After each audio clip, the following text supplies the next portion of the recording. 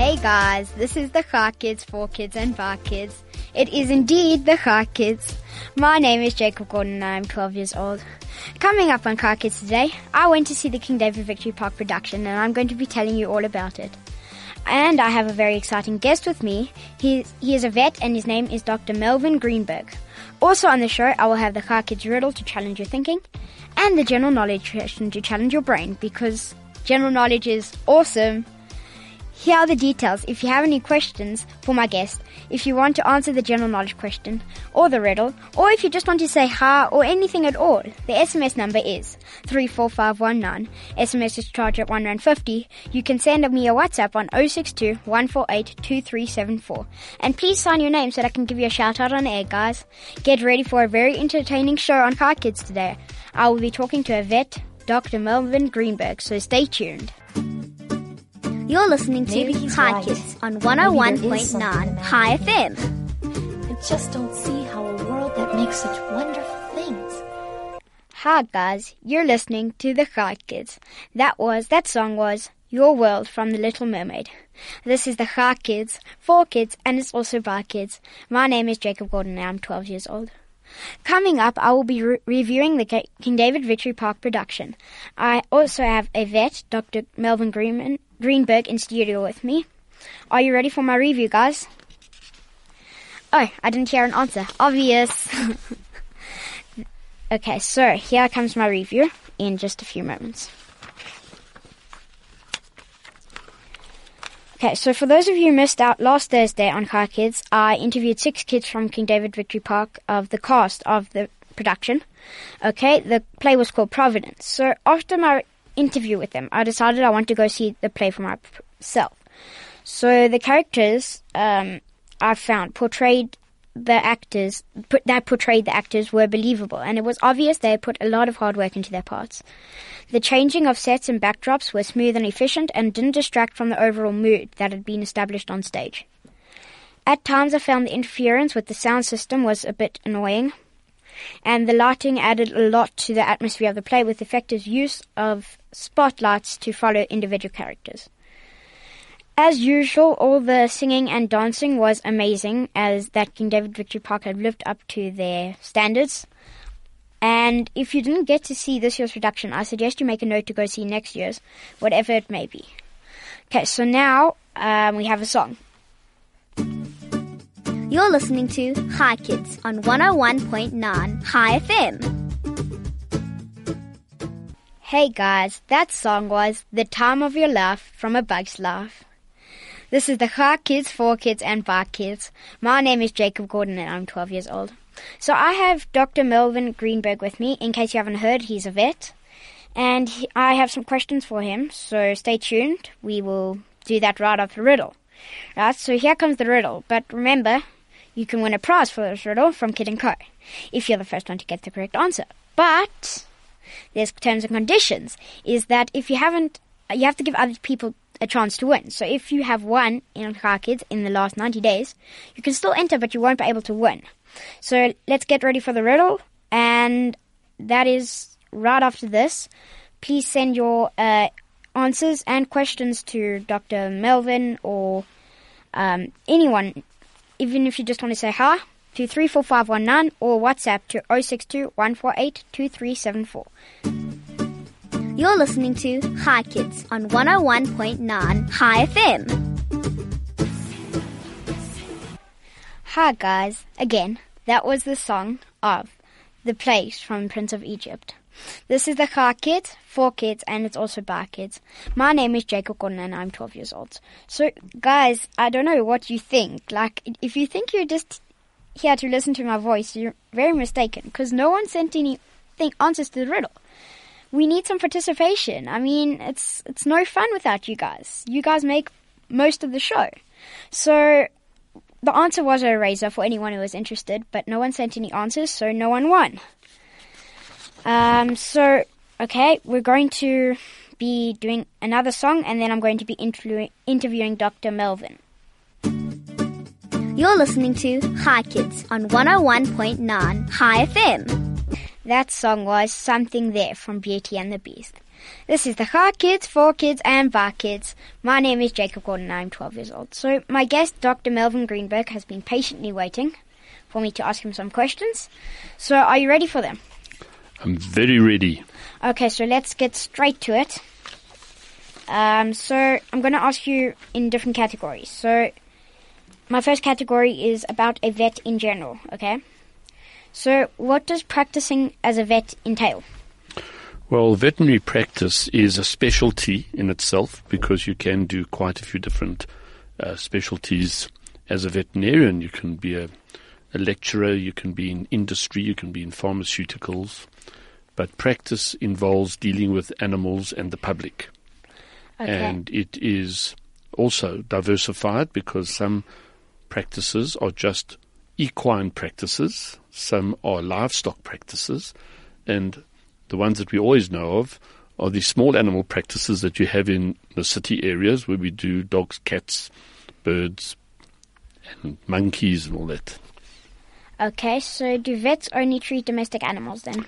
Not at all. Vets are the only ones that are trained, competent, knowledgeable, and able to treat all forms of animals.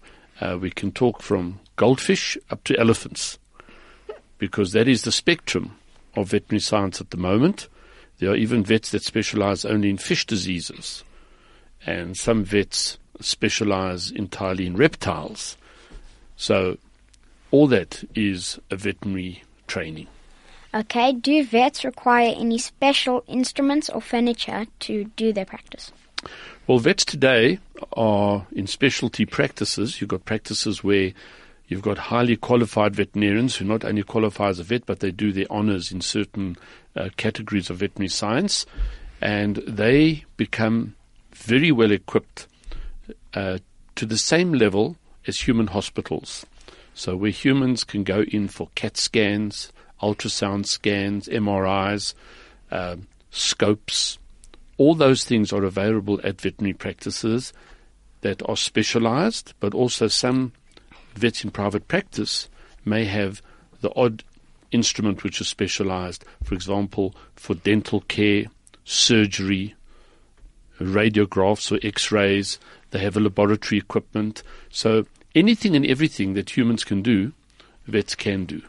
And in a lot of places throughout the world, particularly in the United States, a lot of veterinary hospitals and veterinary academic facilities are in conjunction with human hospitals, and they share the same equipment and the same knowledge.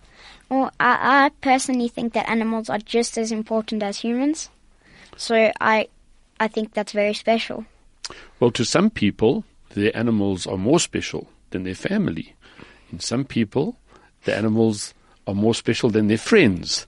So if you speak to a lot of people, they will tell you that they certainly love their dog or their cat better than they might love their family. And they might have a justifiable reason for that, because animals are always happy to see them, which families not. And they don't borrow money from you.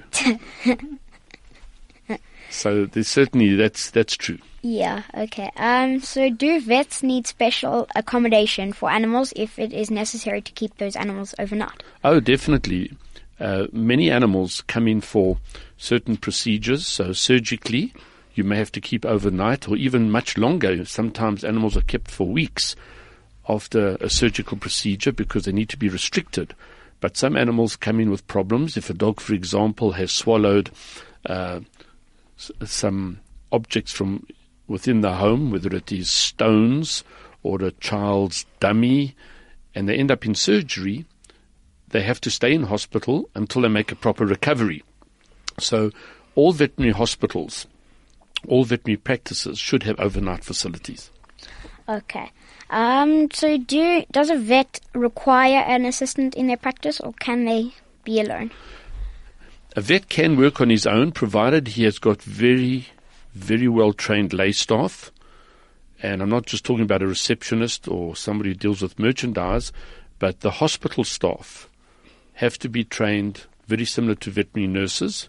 And many practices have got veterinary nurses, which is a degree on its own, and it's a course on its own, and a great asset to the practice.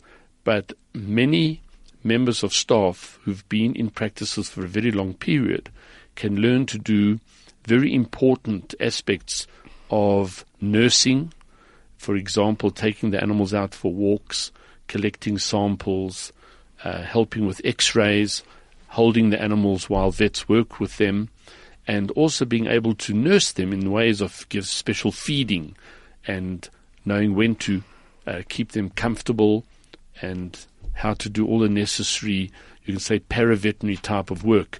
So it's almost like a human nurse having to keep details, record all the aspects of, say, for example, a dog is brought into a work area and you have to take temperature and take the pulse and, determine if it's eating, drinking, how much is it eating, how much is it drinking, what is it passing, and you have to know all that type of thing. So that's very often given to the assistants at the practice to do. Okay, so which do you go to? Do you go to a university or college to study this practice? It's a university degree. It has varied over the last 10 to 15 years from a 5 to 7 year course. It is possibly a lot more difficult than human medicine because we have to deal with so many different animals and so many different species, and we have to do everything in all those species. And so it is a 7-year course. And it does alter from time to time because the courses do change with time depending on the demand from the public. Okay. So then which universities in South Africa offer this degree? It's only offered through the University of Pretoria, and our teaching facility is at the Faculty of Veterinary Science at Onderstepoort, which I recommend that every single listener to Chai FM should go and visit and be educated about the pre-graduate facilities, walking around the stables, looking at the cattle and the horses. So you can see all the aspects of veterinary science. They offer tours, and it will be very interesting for potential veterinary students to pass through that facility and be able to decide whether this is the type of profession they would like to take up. Okay. So then what subjects do you need to study? Well, for acceptance, mathematics is absolutely imperative. You have to have very, very high matric results. You have to have a very high average. And then they also select whatever degrees you do, whatever subject you do in the first year, which is usually in the form of science.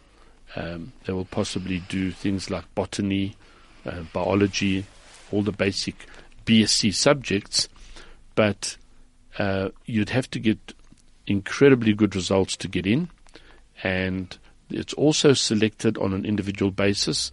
While some people are accepted on academic level, they also do interviews to find out why you want to be a veterinarian, because you can't say to the interviewing committee that you just love animals. It doesn't work like that. You have to decide why you want to make a difference. So they need to see what type of character you are. So certainly they interview and they determine that. And certainly it's a very difficult course to get into, and you have to have very high qualifications. Sounds like you've got to meet up with a lot of standards to be a vet. It's incredibly high, and we only have about 180 qualifying per year. So it's and done only at one university. Okay, so at what age did you decide that you wanted to become a vet? I decided immediately after my bar mitzvah, because that's when I started collecting snakes, and I decided I wanted to study snakes for a living. And my father said you could never support a family studying snakes, being a herpetologist. Is that what it's called? Herpetologist. And I couldn't understand why my father wasn't happy with the idea. And then he came along and he said to me, why don't you become a vet? And I said, well, that's not a bad idea. Let me try. And when they said it's very difficult to get in, I thought, well, that's a challenge. If it's difficult to get in, I'm going to try. And that's when I started collecting more than snakes. and I started collecting a whole lot of animal species and studying them. And then I eventually did my course, and it best time of my life. Wow, that sounds pretty cool, hey? Good experiences. So I understand from my parents that you used to have a radio talk show on pets, and you called yourself Dr. Platzhund? That's correct. Okay, so can you tell us a bit more about this and your experiences there? Well, what initiated the talk show on Radio 702 in Cape Talk in 1990, many people in South Africa were being killed by dogs, an alarming number of people, and they invited an animal behavior specialist from the United Kingdom, and this specialist came to South Africa to give a lecture on canine aggression. Why do dogs bite their owners? Why do dogs kill their owners? Why are dogs aggressive when they are domesticated? And when the interview was arranged, they also needed a representative from the South African Veterinary Association, and at that stage I happened to be the public relations officer for the Veterinary Association, and I got invited onto the talk show, which was arranged for 15 minutes. But the moment the topic was entered into, all the lines were full with questions, so the 10 lines lit up, and they said, well, could you stay for half an hour? And that half an hour turned into 2 hours, and it turned out that it was a very interesting topic for radio, and they decided to have a regular talk show with regard animal behavior problems, because many people today have problems with their animals, which are not the fault of the animals. It's entirely the fault of the owners, either through negligence or misunderstanding the behavior of animals. And that started the program in 1990, so I did that for 18 years. So I see we have a message. It says, nice to hear Dr. Platzert on the radio again. Great show. And Yossi? Who's Yossi? Okay, so my next question is, what animals do you generally deal with in your practice? Well, most of it's dogs. We do a fair amount of cats. I also treat parrots, all ranges of birds, monkeys to a certain extent, and reptiles to a certain extent, before it becomes very specialized, where you need special facilities, and then they get referred to an exotic animal hospital at our faculty, where those veterinarians only do specialized work, like operating on a snake or operating on fish, that type of thing. But the basics, primary health care, I can do that for the smaller animals, and there's a lot of other vets in private practice who can do the same. Okay, so what is the most unique animal you have ever treated? I've done quite a few. I've treated a coati mundi. Which is? It's like an ant bear from South America. They call them coatis or coatimundis. I've repaired a fractured jaw of a chameleon. While I was a student, I had a lioness with an infection in her wrist, and I had a polar bear who had an infection in the skin. Polar bear? A polar bear. Came from the zoo. Oh, from the zoo, Yeah. Okay. And then, obviously, snakes. Snakes are always interesting.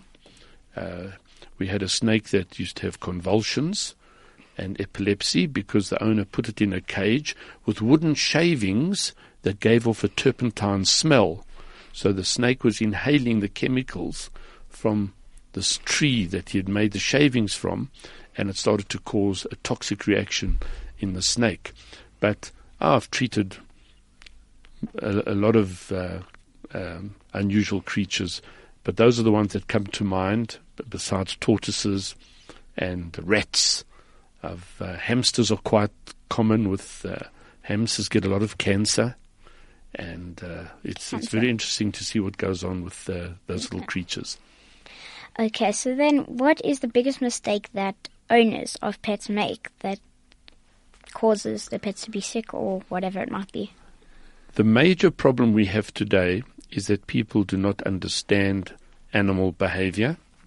They do not understand the needs of dogs and cats. and they treat them as humans. And there's a famous saying that says, if you treat your dog like a human, your dog is going to treat you like a dog. And that is really what happens.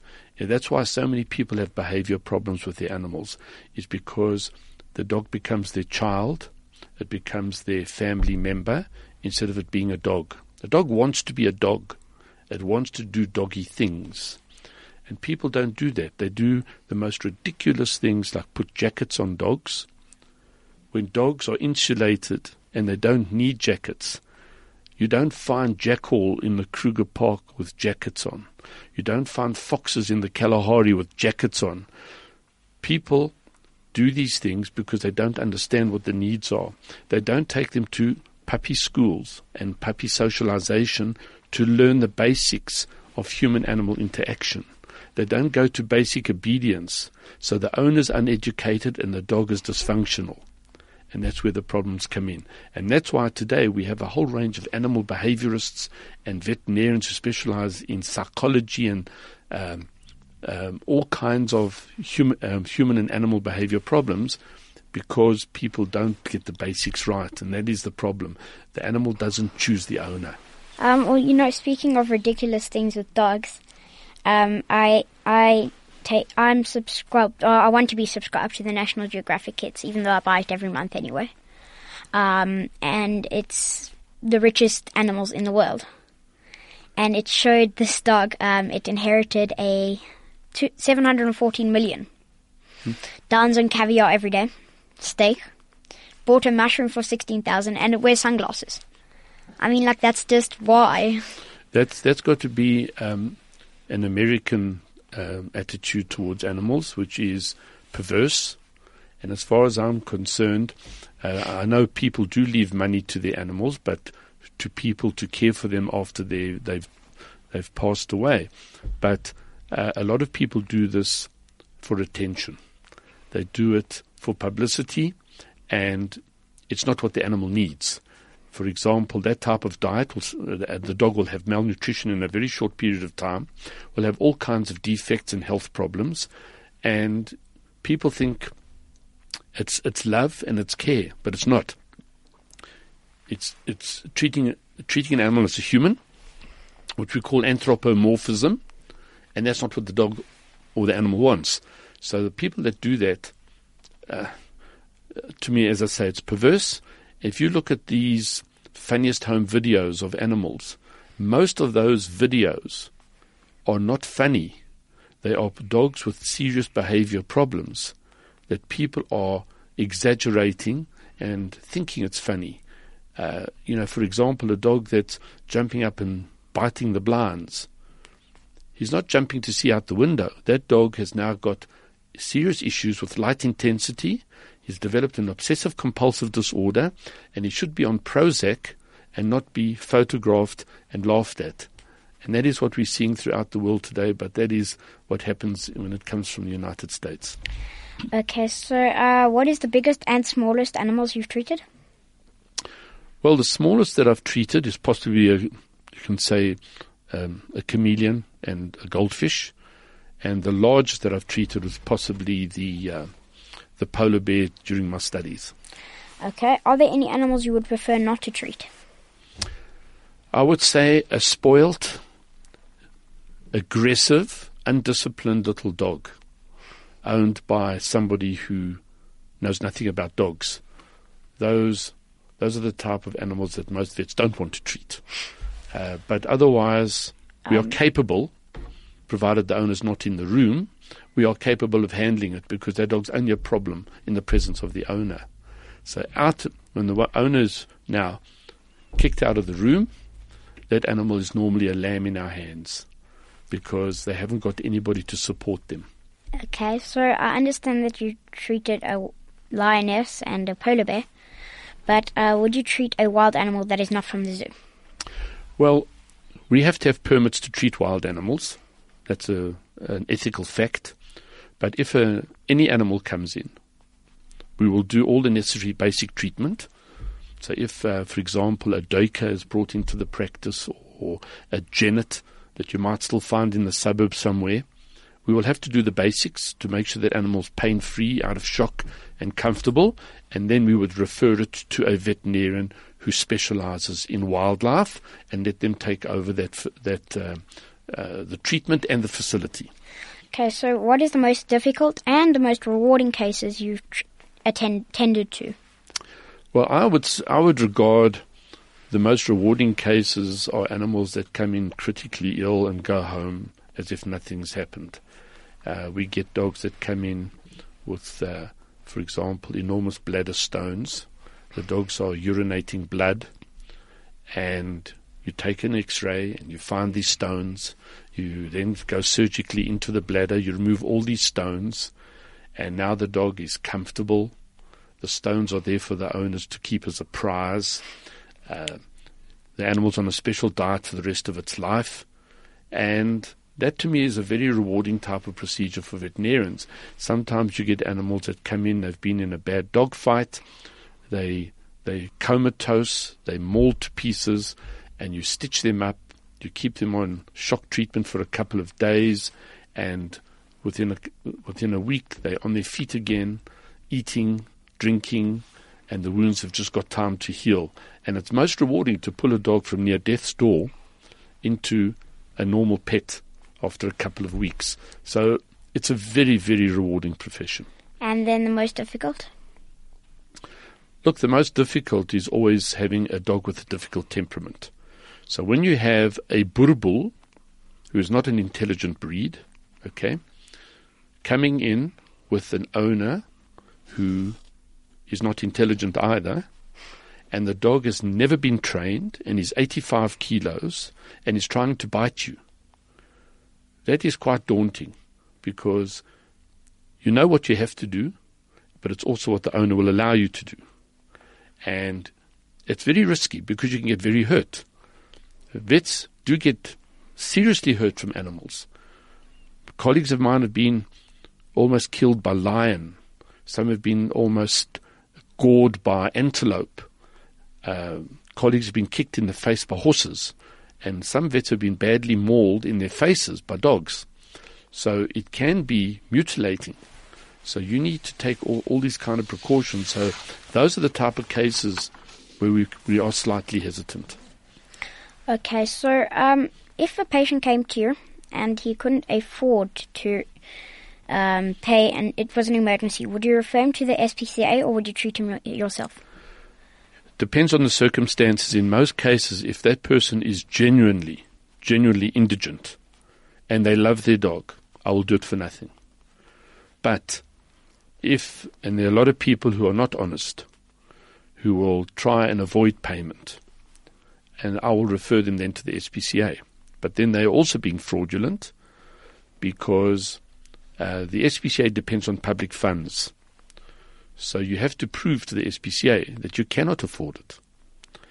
But I do refer to animal welfare, not only to SPCA, but to Animal Anti-Cruelty League and all these other places, if these people can't afford it. But I would prefer to do it myself and know that the animal's getting the right treatment. But all vets do that.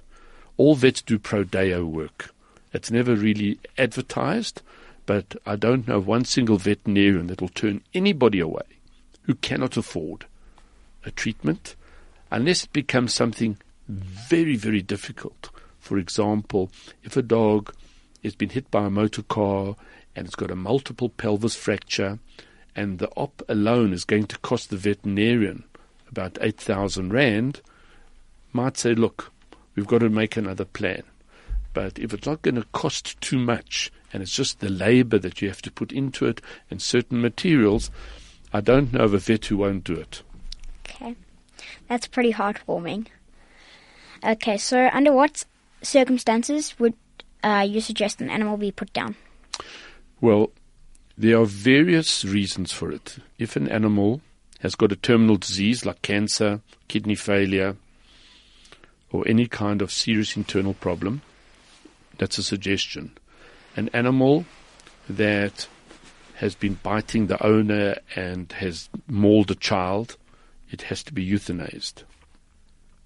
There's animals that have been badly injured and the repair is beyond any expertise, then we have to put the animal down. So we have various reasons for doing it. So it's sometimes illness, injury, or temperament. And it's done with great consideration, and it's done mostly in the interest of that animal, because you have to, as a veterinarian, decide what's right for the animal, and that's when we make that decision. What is your personal view on sterilization of pets? I believe all pets should be sterilized early on in life, unless it is a breed that is uncommon and it can be put into breeding. There are a lot of breeds out there that are not popular anymore, that should be in high-density dwellings, and people are not interested in them. There are a lot of breeds that have become popular today, like Dachshunds and Jack Russell Terriers, which shouldn't be in the city. Those are farm dogs. But people think small dogs, small property. Those dogs suffer serious stress living behind four walls with no stimulation, no exercise, no training, and they end up as behavior problems. So all in all, it's important that, you know, people choose the correct type of animals. Yeah, I've got a friend who has a Jack Russell, and he often tries to fight your shoes. Yeah, because dogs are frustrated living behind four walls. Dogs don't want to be kissed on the couch all day. They want to work. They want to exercise. They want fresh air. They want to go and explore. And that's what they're not getting in the cities. And that is why you've got to say to yourself, where does cruelty start and where does it end? How can you keep a border collie in a townhouse? That's a herding dog. It should be on a farm. But people don't think of that. They don't think what's right for the dog. Okay, so which is better, a leash or a harness for a dog? Anybody who walks their dog on a harness knows nothing about dogs. Harnesses are only for pulling sleds. So if you're a husky and you want to do sledding, that's the contraption you use. Harnesses are good for dogs who've got a collapsed windpipe and they can't breathe. That's fine. But if you're walking a dog on a harness, you've got no control over the dog, because the dog should be controlled by the head. So you should have control over the head of the dog, and a harness, the dog spins on the harness, and people think it's kind. But if you've got a very big dog and you're not concentrating and you're walking in one direction and the dog bolts in another direction, you can dislocate your shoulder. So it's very important that people understand, why are you giving the dog a harness? It's because you know nothing about dogs. A dog must be on a slip lead or a collar, and it must be trained to walk on a lead next to you or behind you, but not to walk in front of you. And this is where people make the big mistake. So then you don't believe in those leads where they stretch so that the dog can run around? Those extendable leads are allowing the dog to do what it wants to do. On a walk, you must be in control of your dog. It's very, very important. You must be in control of your dog. The dog must be obeying your instructions all the time. Okay, so what is your personal favorite animal to have as a pet? If I had to start with animals all over again, I think the two dogs I would choose is a standard poodle and a German short-hair pointer, because they're easy to manage, they're highly intelligent, and they can do anything in this world. Those are my two favorite dogs at the moment. My cousins have got a French poodle. They teach it to pick hands, like they're how to treat, and then they get it to choose. See, any dog can be trained. It's the only thing is, can the owner be trained? Okay. So, do you have any pets? At the moment, none. Okay. And let's finish up. Do you have any partners in your practice? No, I work totally on my own, but when I'm not there, I get an assistant to take over. Okay. And would you like to give us your contact details? Well, I can give that to the station, but I'm not going to advertise it. Okay. Right. Thank you for coming in. Thank you, Jacob. Thank you. It's been great. You're listening to Hi Kids on 101.9 Hi FM. This is indeed the Hi Kids. for kids and by kids. So I want to say thank you to everyone. Thank you to Tabo for pressing all those buttons and doing all those controls. I would never be able to do that. Thank you to Mandy, the best producer in the world. Thank you to everyone. Thank you to all the people listening. And have a great Shabbos. Join us next week for Chai Kids, only on 101.9 Chai FM. Bye!